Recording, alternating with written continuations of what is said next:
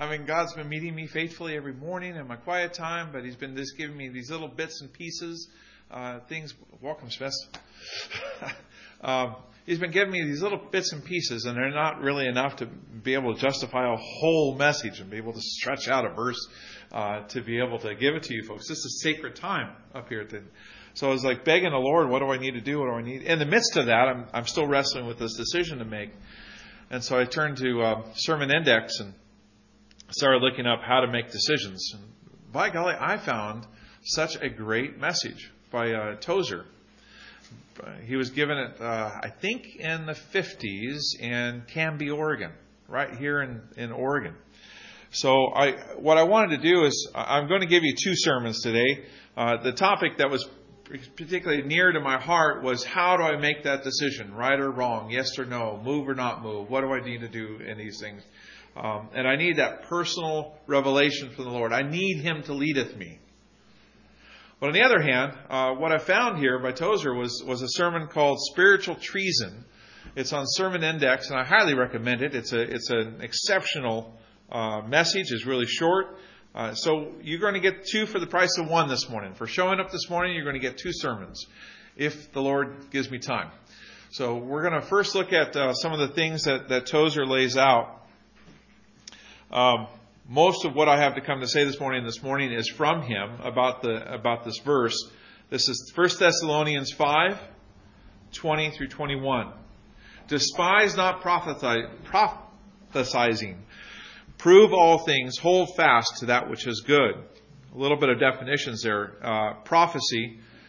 This is Thayer's definition. It says this, a discourse emanating from the divine inspiration and declaring the purposes of God, whether by reproving or admonishing the wicked, or comforting the afflicted, or revealing things hidden, especially by forthtelling. The second definition there to look at is to prove all things and hold fast to which is good. Thayer says this about it. It means to test, to examine, to prove, to scrutinize, to see whether a thing is genuine or not, to recognize as genuine after examination, to approve, deem worthy. Despise not prophesying, prove all things, hold fast to that which is good. His concern was judging new doctrines that came through the church, new waves of understanding, new things that the Spirit is doing. He wanted to know if they were from God or from the flesh, maybe even from Satan. But by the end of this talk this morning, I hope to look at something a little bit more deeper, and that's what my decisions, what I need to do, yes or no. That, like I was saying earlier, there's a road to take. Which lane do I go? Do I go right or do I go left?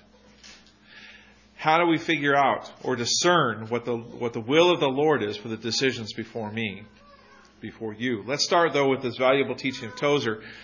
Just to think of all the ways of the church that I've witnessed in my life, in my tiny little lifetime, compared to the Christendom and how long it's been here.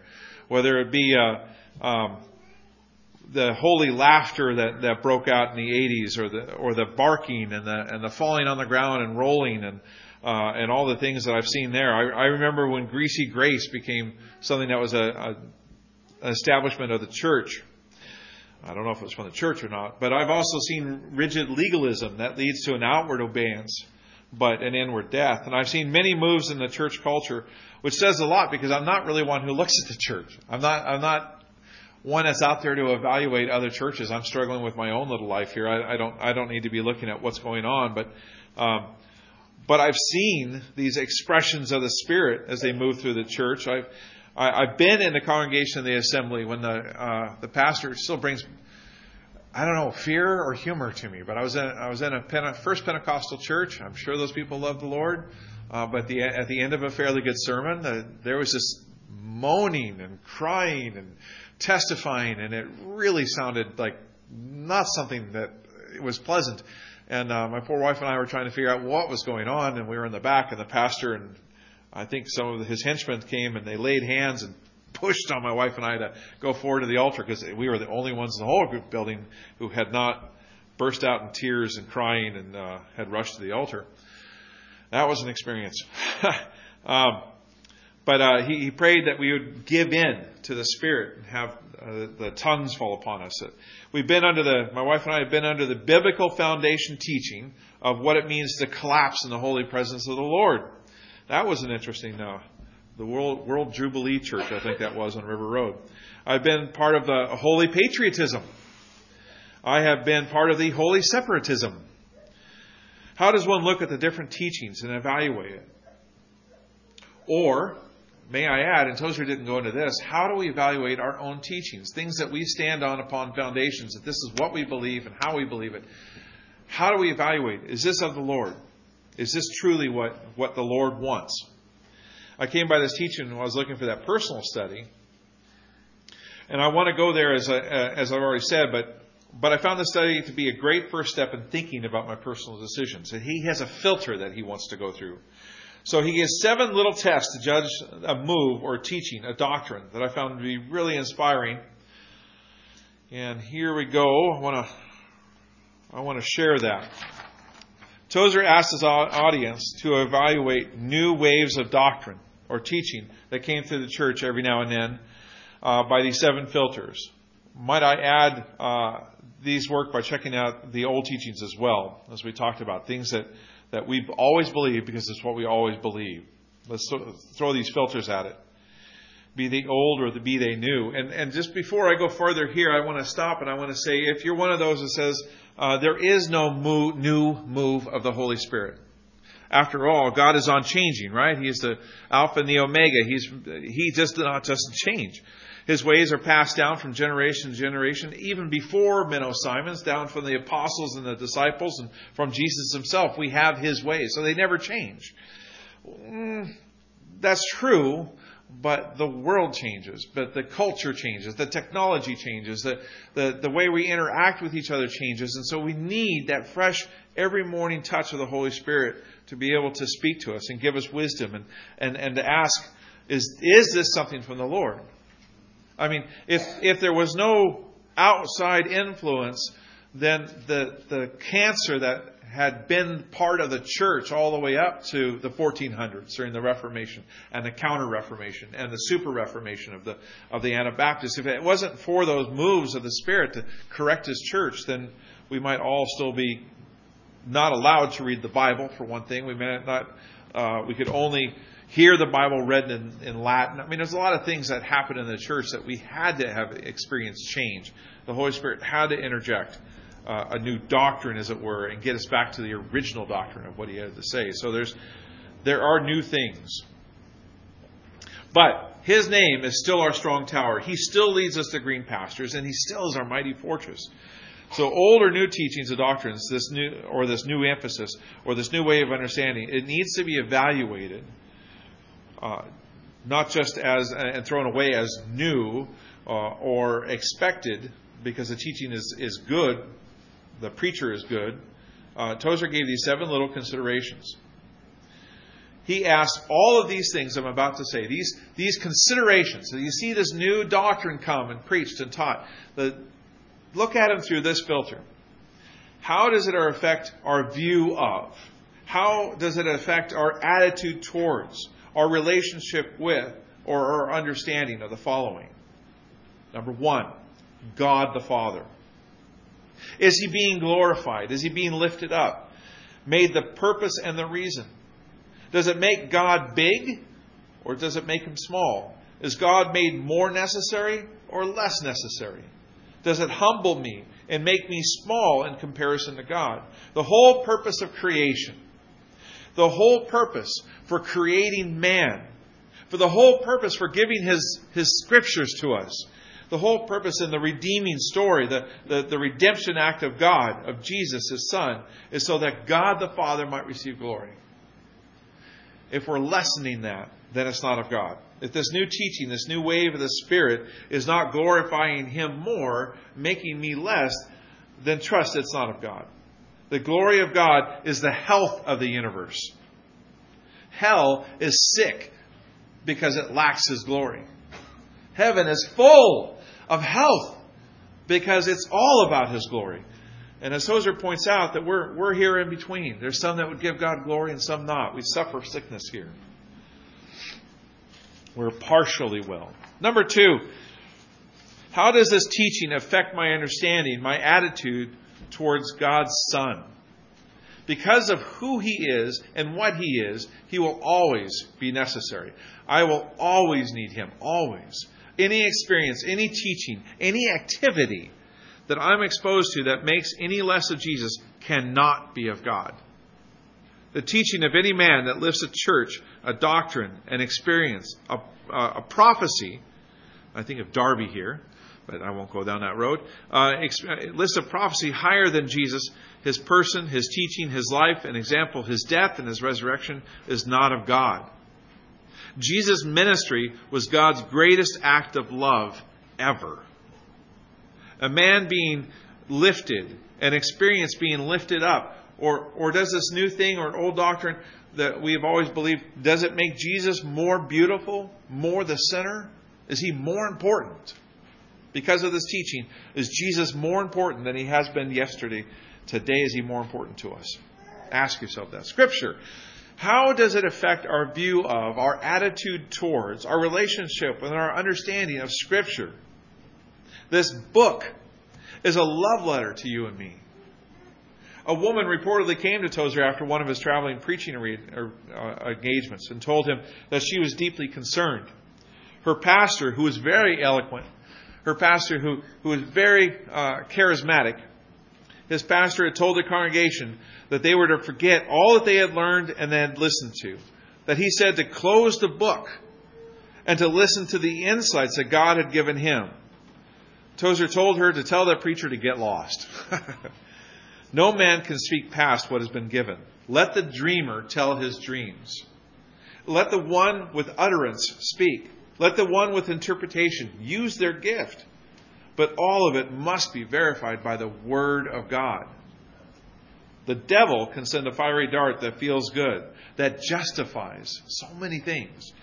He can send a fiery dart that enlightens. But if it stands in contrast to the Word of God, it's not of God. It's false. Myself and others, point number 4.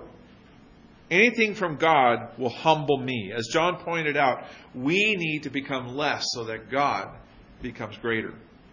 Anything from God puts to death the things of the flesh. But the things that come from the flesh puff up the flesh. It makes us look down on others.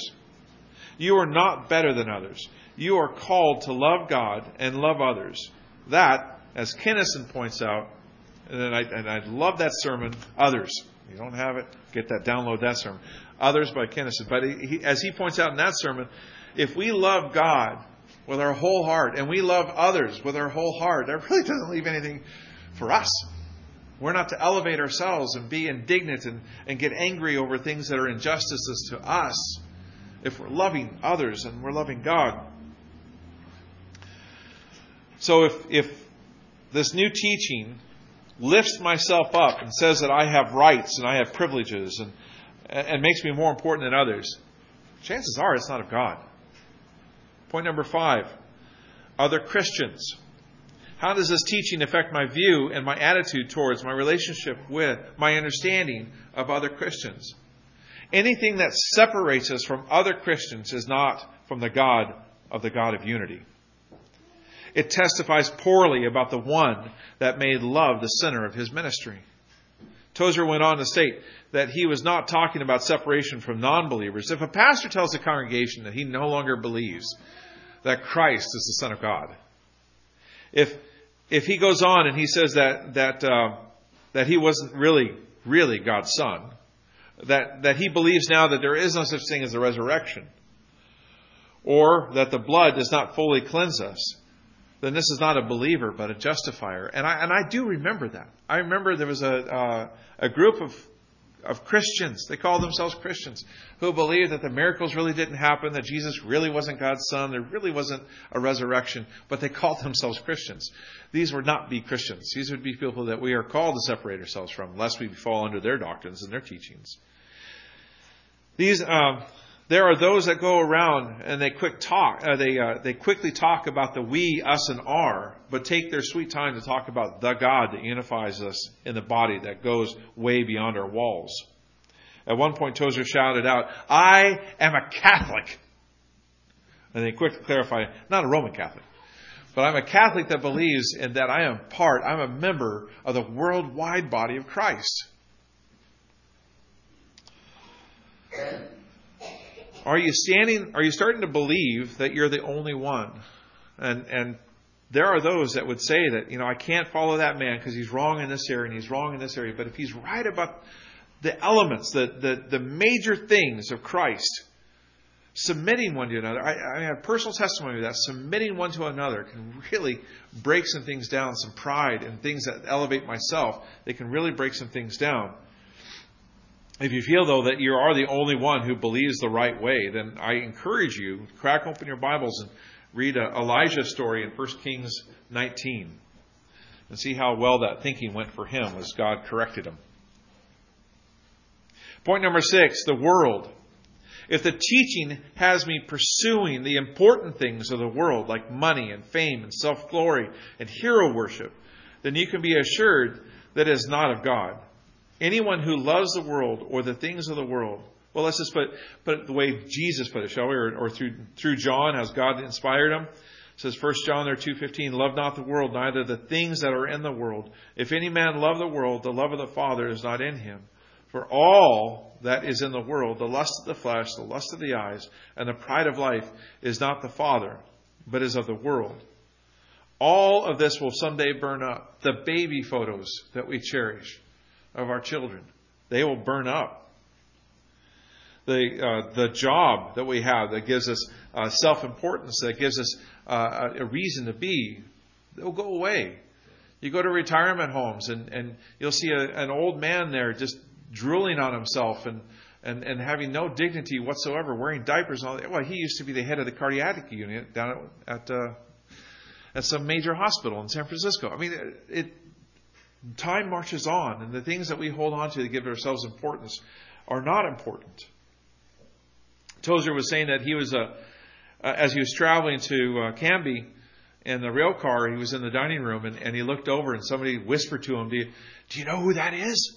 That's a famous starlet. And he said, I'm not going to tell you the name of the movie star. I in case she might listen someday. I won't tell you that. But he said, I was amazed. She was sitting there with her secretary eating lunch, and she looked like a normal person. She wasn't particularly pretty.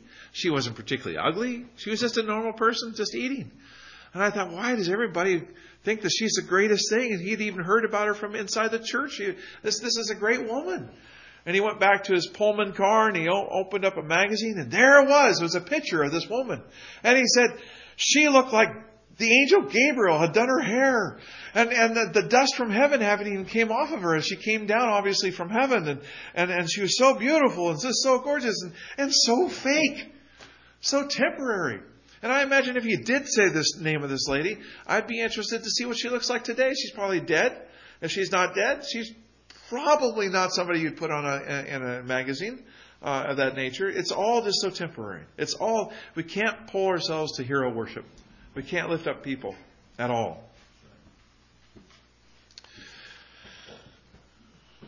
The other thing about the things of this world is it's all going to burn up, right? Verse 17, continuing what we're talking about there in 1 John 2, verse 17, and the world passeth away, and the lust thereof, but he that doeth the will of God abideth forever. Point number 7, sin and confession. There's a teaching out there based on an understanding in John's epistle, the one we just quoted from. Some people would say that they cannot sin. The things that they do would be sin for others, but since they are saved, it's not a sin. How does that work? How does that work? How does that teaching affect our view, our attitude, our relationship, our understanding of sin? We can certainly take a scripture out of context. We can certainly take one scripture and say, see, that's what I'm talking about. Well, really? Can we do that and still work with point number 3, where we lift up scripture and we say, this is the standard that God is holding us to. This is our direction. Can we really say that any particular doctrine is something that we can teach because of this one scripture, or do we have to look at the whole counsel of God and look at it? Peter, he weighed in on this. He said in 2 Peter 1:20, he says, knowing this first of all, that no prophecy of Scripture comes from someone's own interpretation. For no prophecy has ever produced by the will of man, but men spoke from God as they were carried along by the Holy Spirit. Tozer said this sobering word about that idea of sin. He said, if God is going to send a sinner to hell because of his sin, then how much more should his children not sin? Jesus died so that we could be saved from sin. This is not to say that we're perfect, but that is to say that we don't walk into slavery to sin any longer. Lord, please help me. Keep me from sin. And when we do find ourselves that we have sinned, we obey in our confession. Does a teaching, old or new teaching, that confession is no longer necessary? Well, then run from it. For the Word of God teaches that we are to confess one to another. And we are to confess our sins to God. 1 John 1:9 is not the get out of card jail, or not a get out of jail card. For one that likes to sin, it's the path to the right, ongoing relationship with a perfect, holy God who calls us to holiness. Make no provision for the flesh to act fleshly. Do not tolerate a teaching that allows us to sin, that allows sin to be an excuse for your walk. Get this. Be angry. Or here's this other scripture. I do not want to do the things that I do, and I do want to do the things I do not do. Or how about this scripture? All have sinned and fallen short. All of those are warnings. Look at them in context. They're all warnings. They're not escape routes. Got to take the whole counsel of God and listen to what the Holy Spirit has to say about it. Well, there it was. He preached those 7. He preached about how this new teaching, this new doctrine, this thing that we're considering, how does it affect our view of God the Father? How does it affect the view of God the Holy Spirit, or God, Jesus' Son? Does it make him more necessary? He talked about Scripture. He talked about this new view. And does it throw away Scripture? Does it say Scripture is not important to us? He talked about myself and others. He said other Christians. How does this view affect our view of others and Christians? And point number 6, he talked about the world. And point number 7, he talked about sin. Now, one thing that kind of happened to me as I downloaded this particular sermon and I was reading through it, listening through it, and just going, yeah, amen. That's right. That is right. I really enjoy that. That's right. And then he gets to point 5. And the sermon turned off. I was like, oh, there's 2 others. And so I was praying and I was thinking, well, Lord, what else is there? And I was thinking about 2 other things, and sin, our understanding of sin. And then I got thinking about another one. And then I turned it back on. I found another recording of it, in other words. And sure enough, he did say sin, our approach to sin. I was spot on there. The other one, not so much. But I do think it's important. So allow me, little old me here in Valley Christian Fellowship years later, to add to this great man's sermon, if you will. I think point number 8 is something to consider. May I add to the preacher's good words here? Prayer. Ask yourself how this teaching, old or new, affects my view of, my attitude of, my relationship with, or my understanding of prayer. Jesus came so that there would be no longer a need for a go-between. As Paul states in 1 Timothy 2:5, for there is one God and one mediator between God and man, the man Christ Jesus. We have the privilege, we have the right to go before very God. We don't have to wait all year and then show up to Halsey and be able to lay our hands on the appointed man and say, this is my sin. Can you go before the Lord and get an apology for me? We don't have to go out and get a lamb or a bull or something and get it sacrificed so our sins are forgiven. No, we have the privilege to go before God. So if there's a doctrine that says you don't need to pray, or prayer is not that important, or you don't need to have that going relationship with the Lord, then toss it out, because it's not of Him. He certainly died and became our high priest, so we don't have to have that mediator any longer. We can come boldly before the throne of grace, as Hebrews 4:16 says, to obtain mercy and find help and grace in our time of need. We could lay our loved ones at that throne. Now, won't it be great to see God? We're going to someday, real soon probably, either through death or rapture. we're going to see him face to face, and we will be known as, or we will know as we are known. There won't be a need for filters. That'll be so amazing. I have in my life, I feel, heard God clearly, an audible voice, at least once, maybe twice. It's rare. That's just rare. Someday we're going to hear him. Someday we're going to know his voice. Someday we're going to hear him. All right. Again, I recommend Tozer's deal. I think, especially if you're looking at moving, or if you're looking at a different doctrine or a different church or anything of that nature, I really recommend those filters. I really recommend. And the man preached. It was a pretty good recording. And I appreciate what he had to say. But it didn't specifically speak to what I was going to, what I've been asking the Lord. Show me, give me wisdom, give me a yes or a no. Give me a yes, I want you to move. No, I don't want you, not physically. Lord willing, we'll be here for a long time. But what does the Lord want from this decision that's before me? I got to figure this thing out. My wife and I are struggling. We got to listen. We got to get a clear voice from the Lord. What do I do? And so I've been looking at some scriptures now, and I just want to share this. This is not polished, and it's certainly not from some preacher from the past. This is just some thoughts I want to give to you. So with the time that we have left, if we can go through this short understanding of things that I've looked at, you have a decision to make in front of you. How do you hear the Spirit tell you which way to go, to say yes or to say no, to move or not to move? I have a close friend in high school. All right. Well, I still do. Yeah, she's a good friend. I haven't talked to her for a couple of years, but anyway, she's a good friend.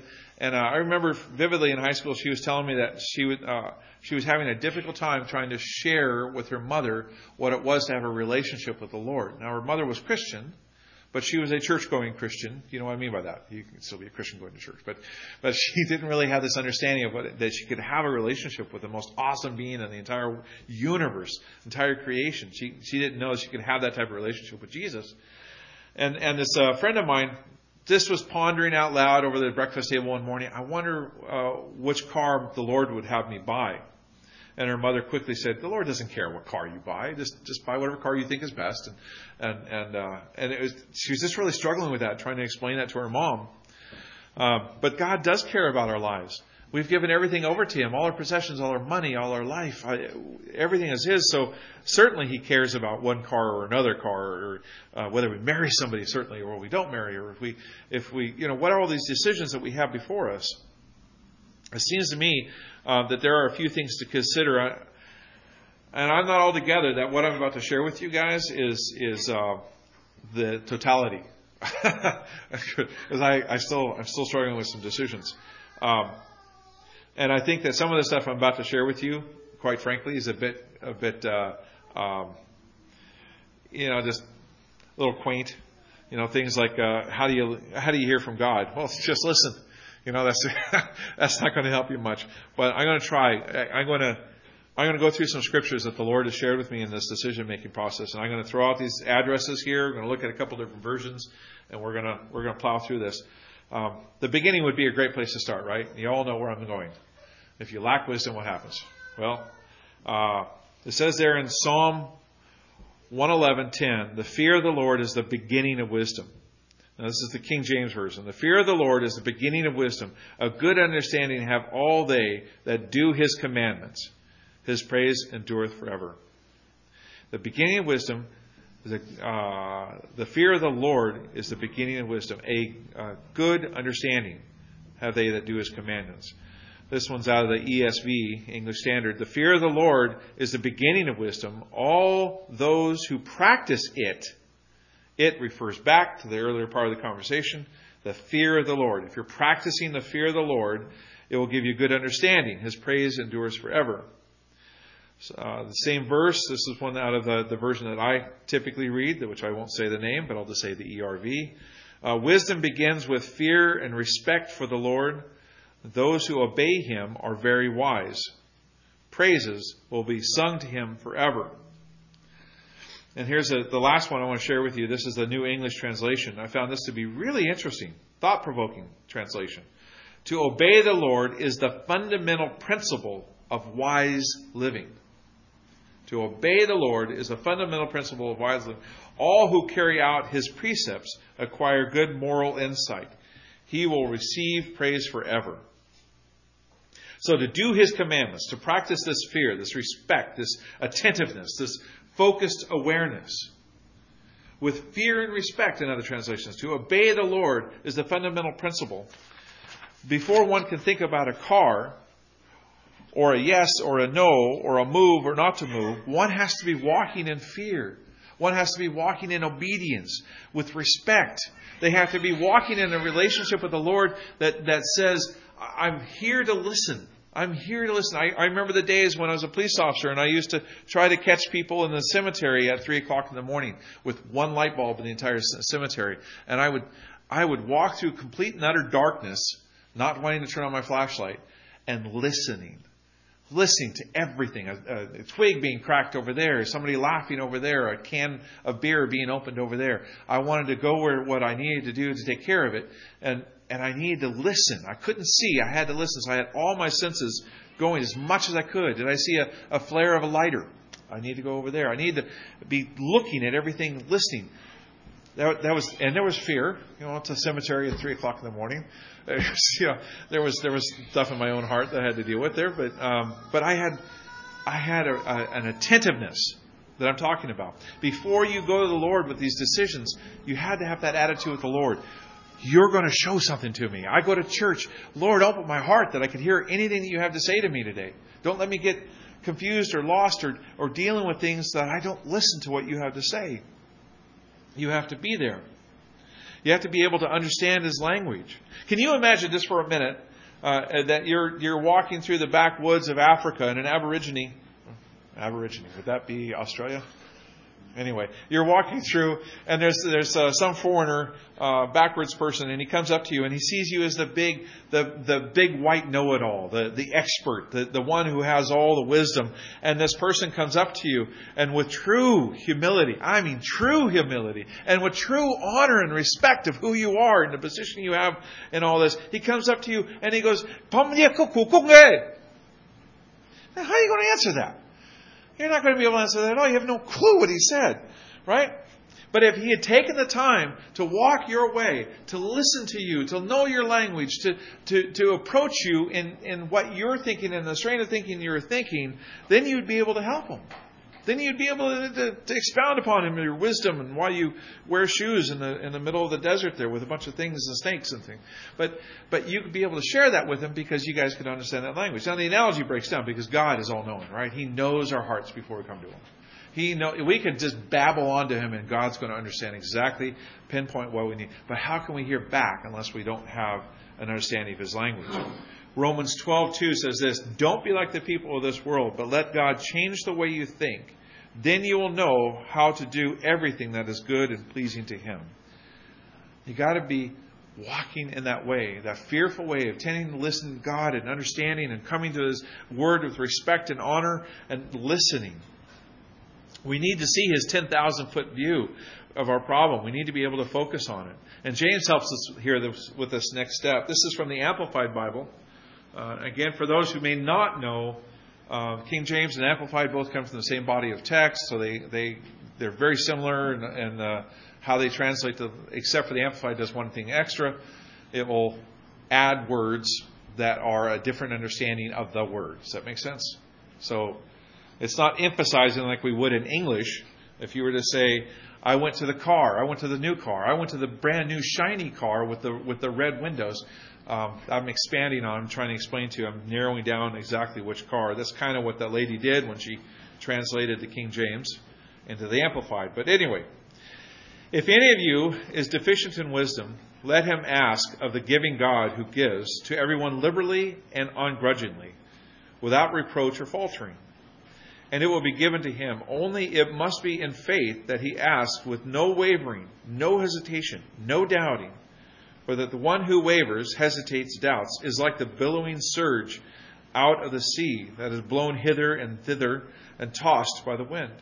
For truly let not such a person imagine that he will receive anything he asks for. For the Lord, for being as He is, a man of two minds, King James says double-minded, hesitating, dubious, He is unstable and unreliable and uncertain about everything he thinks, feels, and decides.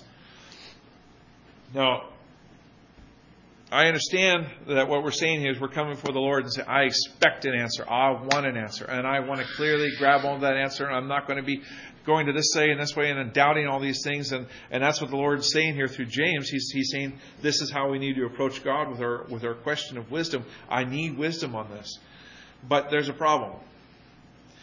The enemy can fire a dart. In 2 Corinthians 11:13 through 15, Paul shares this wisdom for us. Such are false apostles, deceitful workers, transforming themselves into the apostles of Christ. And no marvel, for Satan himself is transformed into an angel of light. Therefore, it is no great thing if his ministers also be transformed as ministers of righteousness, whose end shall be according to their works. Remember the words that I shared earlier about Tozer. This is the reason I had Tozer first. That filter. When you go to the Lord for a question and you feel like you have an answer, think it. Go through that filter. How does that answer affect my relationship with the Lord and with God and with the Son and with the Scriptures and with others? This decision that I came and I feel like I got an answer, does it line up right? But if we have heard it and it was confirmed, then we should take it wholeheartedly. We should be prepared to come to Him and receive. If we ponder over what we know in our hearts is the answer, then we will be sure today and unsure tomorrow. We'll know for certain in this moment, but in the next moment have doubts. The King James Version uses the phrase, the double-minded man. We need to come asking with a, no matter what I hear, I need to obey attitude. Asking first for strength and courage to follow. King Solomon had a great prayer. A good one to be looking at. This is 1 Kings 3:9.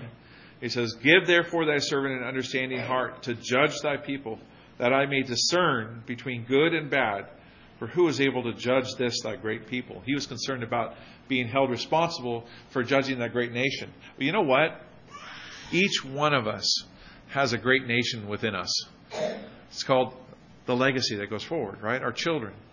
Those children are going to have children. Their children are going to have children. And the decisions, the anger we display, the forgiveness we display, the mercy we display, the sloppy grace that we display, the not holding them accountable, everything we display to our children is going to go forward into a great nation. It's going to go there. Unless the Lord comes back, there is consequences to us as a daddy, as you as a mama, what we do. And so, just remember that's a great prayer to have. Give me wisdom to discern good and bad. Having lived a life, learning to hear His voice, listening to His Spirit. By the way, listen to this one, 1 Corinthians 2:14. But the natural man receiveth not the things of the Spirit of God, for they are foolishness to him, neither can he know them, because they are spiritually discerned.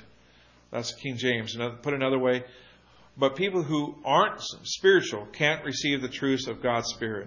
It all sounds foolishness to them, and they can't understand it. For only those who are spiritual can understand what the Spirit means. New Living.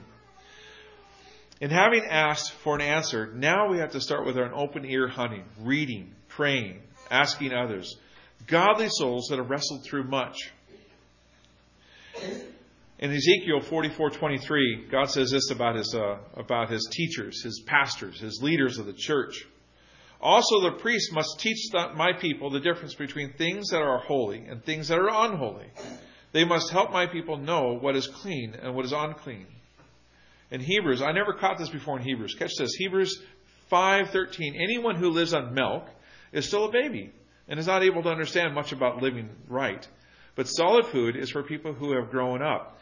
From their experience, they have learned to see the difference between good and evil. So spiritually mature people, great people to go for and say, "What I don't understand this thing, and I need wisdom, I need clarification, and I need confirmation. I feel like the Lord is saying this. What do you think?" Then pray and check the Scriptures. Acts 17:11, of course, the people in Berea were much nicer than those in Thessalonica, and they gladly received the message. Day after day, they studied the Scriptures to see if these things were true. Proverbs 15:14. The heart of him who has understanding seeks knowledge, but the mouth of the fools feed on folly. Proverbs 18:15. Wise people want to learn more so they can listen closely to gain knowledge. Bring your questions to the Lord. Before reading His Word, listen to this promise. So in other words, I want to say here is that in your quiet time, Lord, I'm questioning this. Rather than just constantly dwelling on it, go to the Lord and say, Lord, I'm about to have my just normal quiet time. I'm about to open up your word. I want anything in there to change me. I don't want anything in the way. But by the way, Lord, I'm also worried about this. Can you tell me what I need to do about this? What decision do I need to make? I want to make the right decision, which means I want your decision, so give it to me. And just open up the word and see what he has to say. Bring your question to the Lord. Listen to this promise of God. Keep it in mind that you want to be free from the flesh and you hear from your spirit. Okay? Listen to this. Hebrews 4:12. For the word of God is living and active, sharper than any two-edged sword, piercing and dividing the soul and spirit, of joints and marrow, and discerning the thoughts and the intentions of the heart. Your flesh may want to go to the left, but God's word will cut that away so that you can hear him say, no, I want you to go to the right. But be warned, our compromises in following him will affect our listening ability. In Hosea 14:9, whoever is wise, let him understand these things. Whoever is discerning, let him know them. For the ways of the Lord are right, and the upright walk in them, but transgressors stumble in them. The ways of the Lord. Here in context, we're talking about the commandments of the Lord, the writings, if I can extrapolate a little bit, his writings of the Lord, the Bible. If we're compromising with God, we can get stumbled up in these things and get confused and get lost. But if we're upright, if we've got a clean slate before the Lord, if we're pursuing and obeying, remember the beginning of the wisdom is part of that obeying him. If we're obeying, then these things will make sense to us and we can walk in them. It might be that the right decision might feel wrong at the time, and at the end of the day, this point scares me a little bit. As a loving father, he might want us to see something that you might not otherwise seen. If you feel that it's just right for me to go here, it makes total logical sense for me to do this. But God, I feel strongly he's telling me to do this. There might be a reason there. It says, trust in, this is Proverbs 3:5-7. Trust in the Lord with all your hearts and lean not on your own understanding. And in all your ways submit to him, and he will make your path straight. You may feel like this is the logical way, but he knows that way is not straight. It's not the right way. He'll lead you over here, and then he will make that path straight. He will do that. And Paul says this in 8:28-29. He says this, and we know that all things work together for good to them that love God, to them who are called according to his purpose, for whom he did foreknow, he also did predestinate to be conformed to the image of his Son, that he might be the firstborn among the brethren. So a decision that he gives us, if we're totally open to him, it may not all be primroses. It may not all be just a great path to walk. It might be the harder walk. It might be, straight over the mountain instead of around it. It might be something that God wants to teach us on that path to become more like his Son. But we've got to be open to that. And here's the one. Now, you notice that I had scripture after scripture after scripture after scripture on all those points. This one, well, I do have a scripture. My wife and I attended a marriage class years ago, probably about 2 decades ago, almost. And I called the teacher of that class last night. I said, do you remember 2 decades ago you taught this? Do you know what scripture you got that out of? Because that's a great point. I believe it. I've seen it in my life. I know it's true. But give me the scripture. And he hemmed and hawed. And he couldn't come up with it. God bless that man. But if you're married, one gift God has given you is your spouse. I heard it said before, taught in this class that my wife and I were in, and I've always believed it, that God has given a married couple a oneness that he doesn't give with you to anybody else. There is a joining of the Spirit there. There is a joining of the fight, a joining of the being underneath God. And that oneness goes, you fast together, you read together, you're listening together, God will show a way. If you strongly feel that this is the right answer and your spouse strongly feels that no, it's not, then keep praying. I'm not saying that there's not a time and a place where the father is held responsible for the decision and he has to do what the man has been called to do in the relationship. And the woman is not, I'm not saying the woman is not called to submit and go, okay, I don't see it that way, but yes, honey, I agree with you. I'm not saying that's not right, because that's the way the Bible says. But I do say that there should be a check in your spirit if there's 2 different directions represented in a marriage. Before that, Scripture says, honey, I'm in charge. And honey, I submit. Before that, I think there should be a real working out, a real fasting, and a real seeking the Lord and seeking godly counsel and being together when you seek that counsel. Because, in Amos it says 3:3, it says this, can two walk together except to be agreed? I had to do an exegesis on that verse for a study on mental purity and things.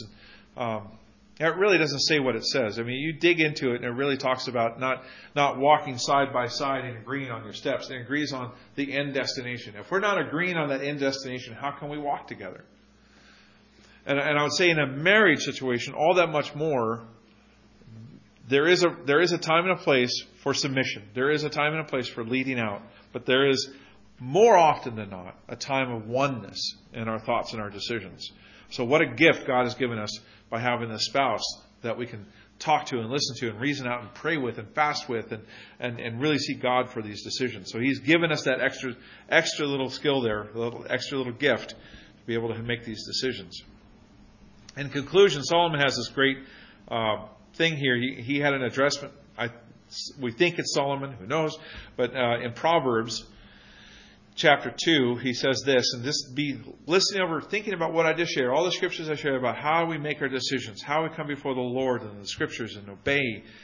Solomon says this to his son, my son, if you receive my words and treasure up my commandments with you, make your ear attentive to wisdom and incline your heart to understanding. Yes, if you call out for insight and raise your voice for understanding, if you seek it like silver and search for it as for hidden treasures, then you will understand the fear of the Lord and find the knowledge of God. For the Lord gives wisdom. From His mouth comes knowledge and understanding. He stores up sound wisdom for the upright. He is a shield to those who walk in integrity.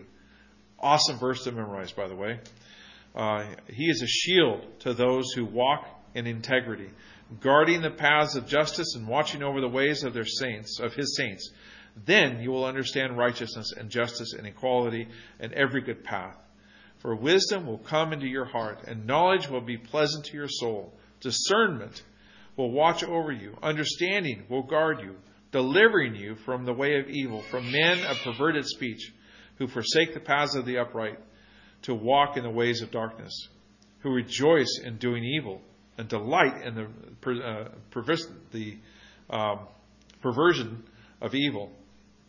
Men whose paths are crooked and who are devious in their ways. In the end, this is not part of that verse, but in the end, God has our interest in our decisions. He wants us to go through those things. Let me say this kind of in a written, kind of in a prayer over all of us. These are two scriptures that I just think are beautiful in the conclusion of all this matter. In Philippians, Paul writes this, chapter 1, 9 through 11. This is my prayer for you, that your love will grow more and more, and that you will have knowledge and understanding with that love, that you will see the difference between what is important and what is not, and choose what is important, that you will be pure and blameless for the coming of Christ, that your life will be full of the many good works that are produced by Jesus Christ to bring glory and praise to God. And this also in Psalm 119, 125, I am your servant, give me discernment that I may understand thy statutes. Lord, it's a beautiful thing that the God of creation, who made stars beyond numbers, who made planets, who made water, who made everything that we enjoy here on this earth, that the God of all of creation cares about what car we choose to buy. You're not an impersonal God. You not only sent your Son that we could know you better through His ministry. You not only had that Son be sacrificed and resurrected so that we could come before God Himself with our little concerns, but you sent your Holy Spirit to reside in us, that you would show us the way. Lead us, Lord. Father, thank you. Thank you. I can't thank you enough that you would care about all the little things in our lives. Lord, help our ears to be unplugged. Help our hearts to be open. Help us to hear tomorrow, the next day, which way we should go on any decision that's before us, anything that we've been thinking about. Let us cast our burdens on you because you care. And you say you care. What a beautiful thing that you care. There are heavy things in our hearts. Loved ones, daughters, sons. There are decisions for the future. There are things, Lord, that are too big for us to even fathom. But God, you see everything. You know what things are, the results are going to be. And you've opened up your grace to us that we could be empowered by your Holy Spirit to get a glimpse. So help us, Lord. Hone our hearing that we could hear it right. In Jesus' name, Lord. Amen.